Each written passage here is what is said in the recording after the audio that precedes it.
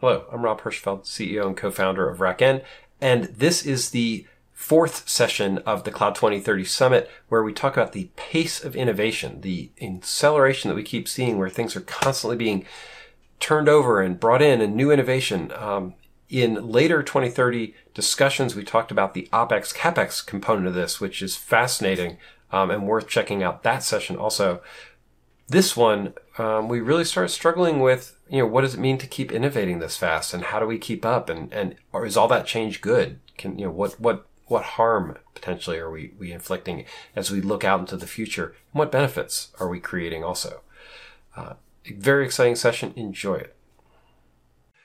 We are very captivated by the pace of innovation, and we have a huge need to move quickly and build things quickly. Right. I mean, your comment about, hey, we built something really fast with OpenStack, in part because we separated out the teams and everybody was able to do their own thing. One of my frustrations with OpenStack, and you were involved in this too, is there's no product management. There was minimal architectural coordination to build a product. Totally agree.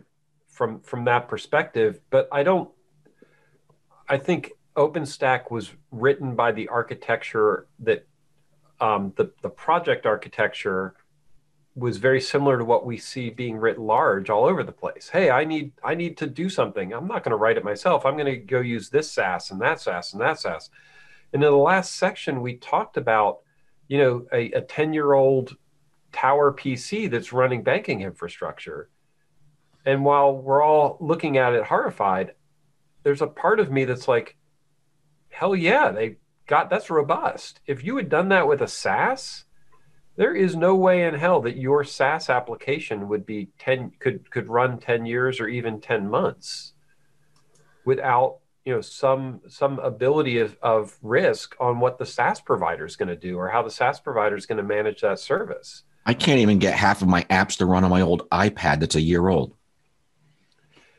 And so we've really been captivated, Mike, to your point, and I love this, is go, burn the bridges. Is that 2030? What's that look like in 10 years? What does that mean, go, burn the bridges? This to me is a complaint I have about the Kubernetes community. I don't know if they're better. They're a little better now, but I would sit in on Kubernetes discussions, and they would be like, well, if you're not doing it the way we think you should be doing it, you're wrong. Rewrite your app, start from scratch, migrate it to Kubernetes. But Rob, why are we giving that air? Why are we giving that support and giving that air in terms of our time and conversation? Because I think it's representative of, and we've touched on this throughout the day, it's representative of I have to get it done mentality. And technology. And that the new thing is better than the old thing. I mean, do you not see that, or? Nope, I don't. Because again, I go back to what's the value in doing so. That's not how we run businesses. Right? I mean, we don't, just because some new toy comes out, we don't burn everything to the ground and say, "Oh, VMs are bad, right. Containers good." Right. I mean, that's right. I mean, there are legitimate reasons why companies still run mainframe technology, and some of these have been clients of mine and are current clients of mine. And you know what? It is the best technology on the planet for them to be running for that particular function. And so, just because Kubernetes or containers or whatever the next thing that comes out, the next bright, shiny object that comes out becomes the darling of the technology industry, doesn't mean that we should be running to it. I mean, go back to what we were talking about right before the break. This is kind of what gets us into trouble, that we run from one thing to the next without thinking about the value that it provides. I mean, to a line of business person, they don't give a rat's ass what technology is underpinning. They don't care if it's containers or Kubernetes or serverless or cloud or edge. They don't care. What they care about is what is the value that they're going to provide. Yep. So, to bring it beneath that level of Tim, and I think I love having these conversations with Tim because Tim brings the right perspective from how this stuff gets consumed, and I try and balance how it gets managed. My problem with Kubernetes isn't that it's the next shiny thing. It is my problem with Kubernetes is the next shiny thing that's going to add to the complexity so that I can have a seamless relationship with Tim. If I'm going to bring Kubernetes into my environment, I have to give up something else. Like I've gotten to the point I can't keep maintaining everything. I have the mainframe. It has to be there. I have the client server stuff. It has to be there. I have the cloud apps I just built a couple of years ago. It has to be there. And I have Kubernetes. But when I go talk to Tim, he's not giving me more budget to manage more things because there's not more value. So unless I can show that there's more, even if I could show more value, I don't want to manage more stuff. So my argument with Kubernetes has always been, you know what? Yeah, it's great, but so is the old stuff. And how am I going to manage it? If you guys are not coming to me, and I think this, Rob, is to your point, if the community isn't coming to me and showing me how I can integrate it, if they're not calling me a third grader, which they did, if they're not calling me a third grader and showing me how I can integrate Kubernetes operationally with my mainframe, I'm not interested from a technologist perspective. Well, and Keith, I'll take it a step further and say, so let's you and I kind of banter on this for a minute, because I think it would help others through the process, which is I would come back to you and say, why? Why do you want to use Kubernetes? So if I'm the CEO of the company, why are you so gung-ho on this particular technology? Why?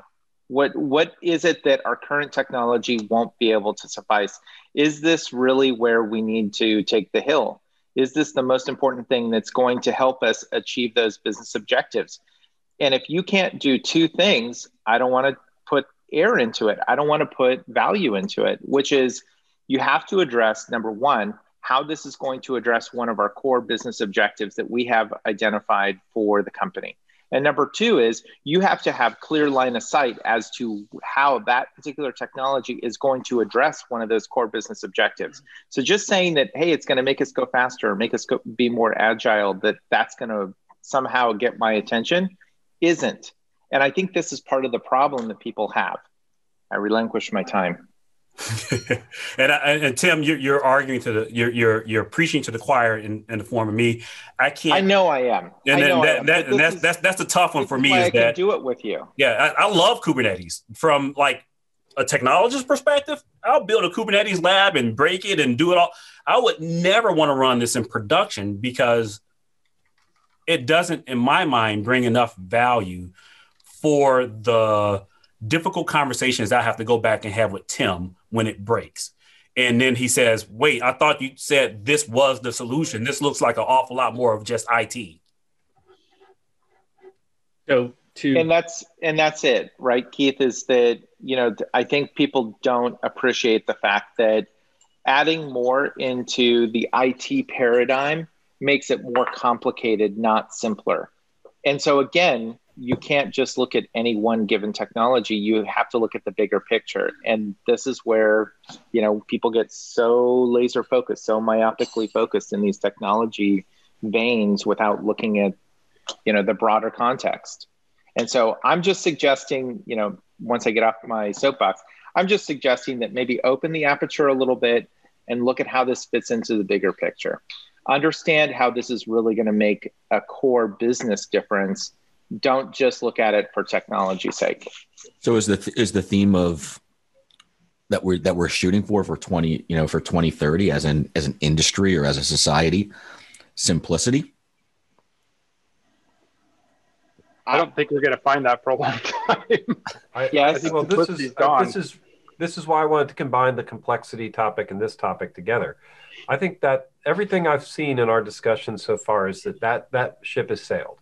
We are not going to build less complex systems.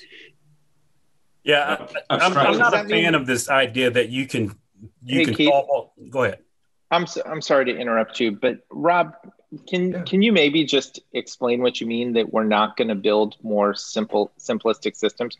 Are you implying that we are going to build more complicated systems? I think, that the trend line shows that we're going to have increasing complexity over the next 10 years, not simpler. Now, it might be simpler if you're a developer and I'm trying to just bundle things in container, but I think we're seeing systems that are more interconnected, have more dependencies, are built on taller stacks, and have more heterogeneity. But that's my contention. Rob, can I put my hand up for a second? I was just going to say that I think the common thing that we're talking about, but not actually explicitly saying, is operations is really hard, and it's fundamentally undervalued in a lot of organizations. They don't quite understand what it takes to run their own existing organization, much less move to a new technology. What the price of or the cost of retraining highly skilled, specialized people to learn something new, even if it's just changing from Cisco to, or actually a good example is from Nortel to Cisco, or any other technology. It's painful, it's difficult. And fundamentally, a lot of organizations don't understand how difficult operations is. I see it constantly. I don't want to do operations, but I always come back to it because that's fundamentally what the problem is. Otherwise, everybody would be using Kubernetes and Isto and all these other cool tools that are coming online. But it's really painful because these things don't work exactly like we wish they did. And to integrate it with our existing systems, nobody has a greenfield organization where they can just restart everything from scratch and then it magically works. I had a call with the CTO of New York Times, and they built their crossword puzzles on a serverless platform, one of their biggest revenue makers for the New York Times. And he talked about the transition from his ops team. And the endpoint, he was like, yes, writing the application was easier. Operating the application wasn't any easier. So, and it to some extent, it became more complex. So yes, we reduced the friction on the developer side, but he increased friction on the ops side because, one, you lose visibility, all the classic problems you have with cloud and SaaS services, and you cobble them together to create an actual value. The ops equation you're squeezing the balloon. Have we gotten to a point, looking at what Steve O'Grady at RedMonk wrote in his book, where developers are the new kingmakers? Are we at an inflection point going towards 2030 where now ops are the new kingmakers? Well, I mean, it goes. Go ahead, Keith. I think you were going to say something. No, it wasn't. Oh, there was a. I'm sorry. I was just going to add there used to be, but that ship has sailed. There used to be a hard demarc between the architects, the people who were actually architecting the application itself, and the ops. But over time, over the last decade and a half, we realized that scalable applications are only scalable if operation is a first-class citizen. So even if you're growing up. And you're looking at your own career, you cannot ignore ops. If it's a scalable application, right? It's not only it's a first-class citizen operation and how you do logging, monitoring, observability. It's a first-class citizen of the application itself. If you can't operationalize and manage the application, it is lousy architecture. I was going to add on top of what Sean was saying. I think, Rob, we've had this discussion many times, and sometimes I feel like it's not a good conversation, but it's reality. I think is that cloud has made people stupid. Let's just be real. And I don't mean that as meaning Rob's turn. Wait, Larry, some of us already started out pretty dumb. You waited until I was drinking to say that. I saw your timing.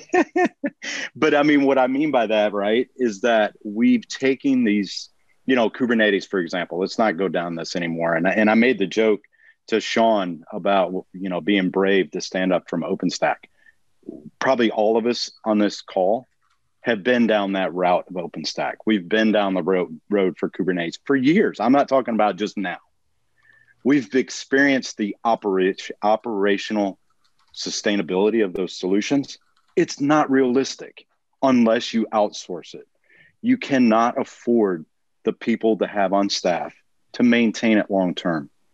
And what I meant by the comment of making people stupid is we've relied on, the more we consume cloud and offloading the operational, being able to understand how our applications work from a holistic perspective, and just consuming those resources to stitch them together with APIs and all the different things.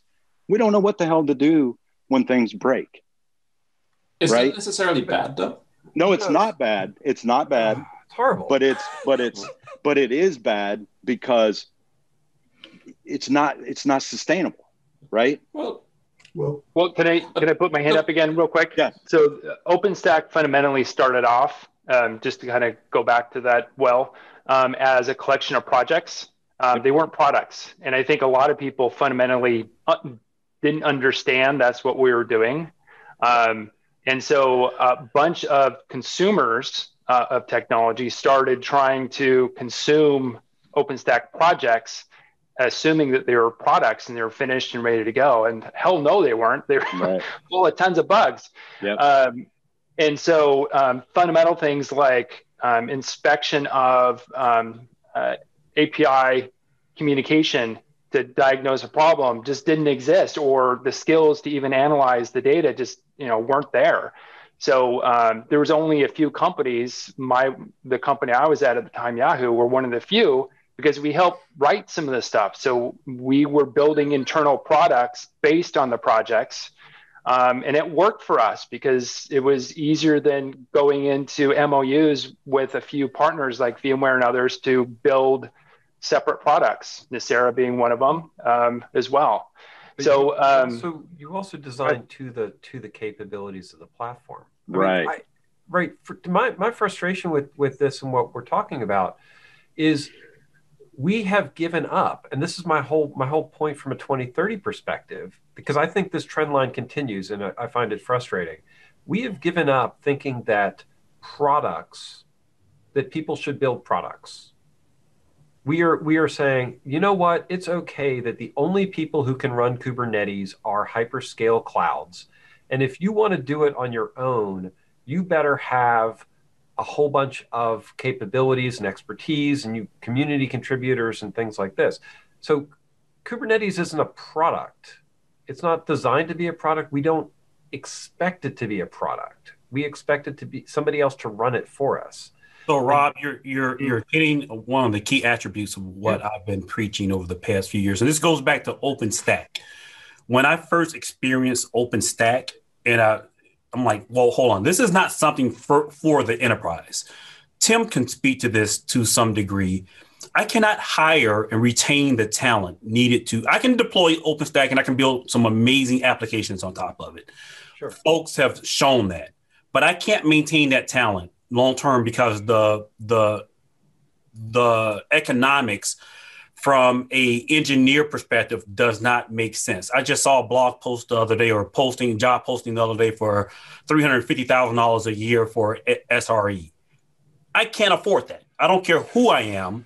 I can't afford that at scale. So when Kubernetes came out to the enterprise, I'm looking at another system that requires the same economies of scale. If I'm not building a product that's earning money out of this, I can't put I don't see a price model or operating model where I can take Kubernetes and replace my IT infrastructure that's running SAP, blah, blah, blah, blah, a bunch of undifferentiated applications that don't earn me money on top of Kubernetes. So if I'm going to have both environments, why not just go to the cloud providers who are professionals at doing this? Well, so to add a little bit, it's not necessarily a bad thing where you can't afford in-house talent to manage your Kubernetes cluster. If you can't cost justify it, it generally tracks with what your compute use case is as well, right? So and because of that, it isn't bad if you look at what an SRE for a Kubernetes cluster costs nowadays. good. Perhaps you don't have a valid business use case because your application sprawl isn't that much. You don't have that big of a consumer base. You're not bringing that much money in. So generally, large-scale infrastructure that requires cluster management, cluster orchestration, that's where Kubernetes fits in. Now, I happen to be a champion of Kubernetes, but there are also a lot of these, false strawmans that get brought up that, if I can't, and this is not to, specify what I just heard on the chat so far, but nobody is really talking about integrating a mainframe and having that running with Kubernetes. I mean, they can run side by side. Where there are use cases for running mainframes, and this is exactly what they're for, right? If you really need deeply coupled storage with logic, right? That's a classic canonical use case for massive data processing. Run mainframes. That's fine. But, this deeply coupled storage and compute, this is not where you actually run up the early use cases of Kubernetes, right? You run that when you really need ephemeral applications, decoupled storage and compute. Those are the use cases for it. So, if somebody says, hey, I have mainframes, my entire data center is full of mainframes, I want to bring Kubernetes inside. You're like, well, that's not even wrong. It's a non-starter. What are the use cases? What is the application supposed to do? If somebody starts saying, I want to migrate my mainframes onto Kubernetes, you go, you're insane. That's it. You just walk out the door. I don't want to be involved with you guys. So I love that perspective, and there's a couple of things in that I want to make sure that we unpack. One is, and especially we look towards the eye of 2030, I have a finite number of smart people. And typically the people that can deploy and manage Kubernetes have similar aptitudes to the people that can build other types of applications and infrastructures. As I look at the eye to 2030, I don't have anything against Kubernetes. I have finite resources of smart people. So do I want my smart people building and managed Kubernetes clusters or solving a different problem in my enterprise? If the argument is that, I can build ephemeral applications, blah, blah, blah, I can do that in public cloud with existing services. Make the argument to me who has to deploy these very precious solutions, not money, but people that I just can't easily replicate. Why should I have my smartest people working on Kubernetes? Not necessarily. So this is where budget and allocation matters, right? You have an application budget, and if you want to stand up a new application, completely decoupled, disjoint from the apps that are running on your mainframes, then you say, well, do I have an app budget? Then you have a conversation. Do I want to run it in the public cloud versus do I want to manage my Kubernetes cluster in-house? Then there are certain use cases where you can't run certain Kubernetes clusters in the public cloud. I am working on one because we happen to have bespoke hardware that is not running on the cloud. These are cognitive radios, right? I'm running a 5G lab, essentially, a massive scale 5G lab. It can't run, but I actually need the same functionality that Kubernetes provides. So yes, I have to run Kubernetes. Pretty soon you become an expert and you start running it. It depends. What is it for? When you start talking about Kubernetes at the edge, like a lot of the infrastructure at the edge is not built for cluster management existing right now, right? Yes, more and more you can start re-architecting, rebuilding infrastructure at the edge for Kubernetes as well. But what are the use cases for it? To me, Kubernetes at the edge makes perfect sense because most of the applications at the edge, they're not doing batch data processing mainframe applications. They are not meant for the edge. Their Kubernetes makes perfect sense to me. And I don't think we're disagreeing. I think the point is that as we've gotten into a method where the CEO of VMware is calling Kubernetes the dial tone of the internet, that's hyperbole. That's like, what? No.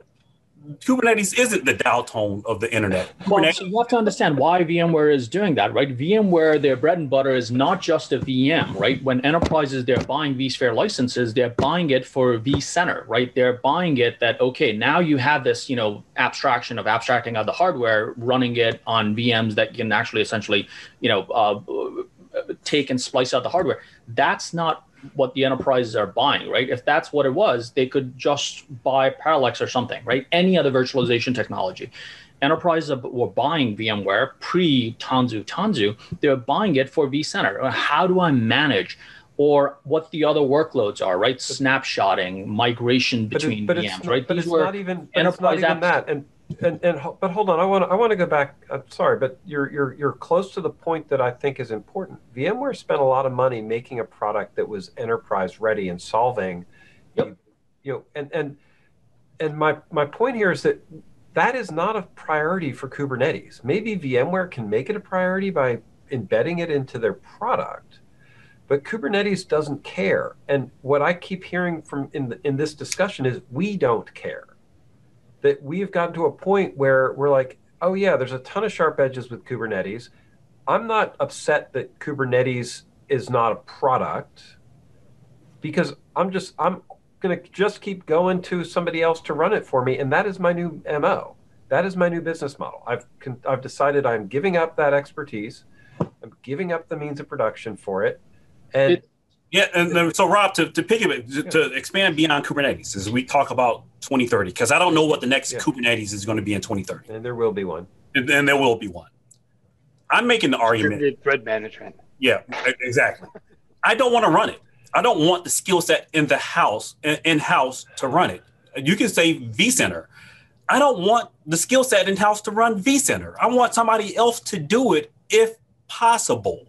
If it's not possible, then yes, I'll do it. But otherwise, I don't. vCenter. Why are we content with people writing the software that is not actually operable enough that you could run it? Well, so I guess to take off what Keith is saying, I'll put it in a different way, because I think we're of the same ilk in this, which is just because I can do it doesn't mean I should do it. And just because I used to do it in the past doesn't mean I should do it in the future. And this gets back to something that, again, you could look at it at a very macro level or a very micro level. But just because you were doing something in a specific way in the past, things are changing over time. And to Keith's point, I agree. I would not want my staff today working on the depths unless there was something that were highly differentiating for me from a business standpoint that directly connected to my IP. If it weren't for that, then why am I trying to build expertise in this? And this is where Keith got into a spirited debate about. In the perfect world, a managed service provider will come in and give me APIs and capabilities to be able to offload that stuff. And it hasn't happened.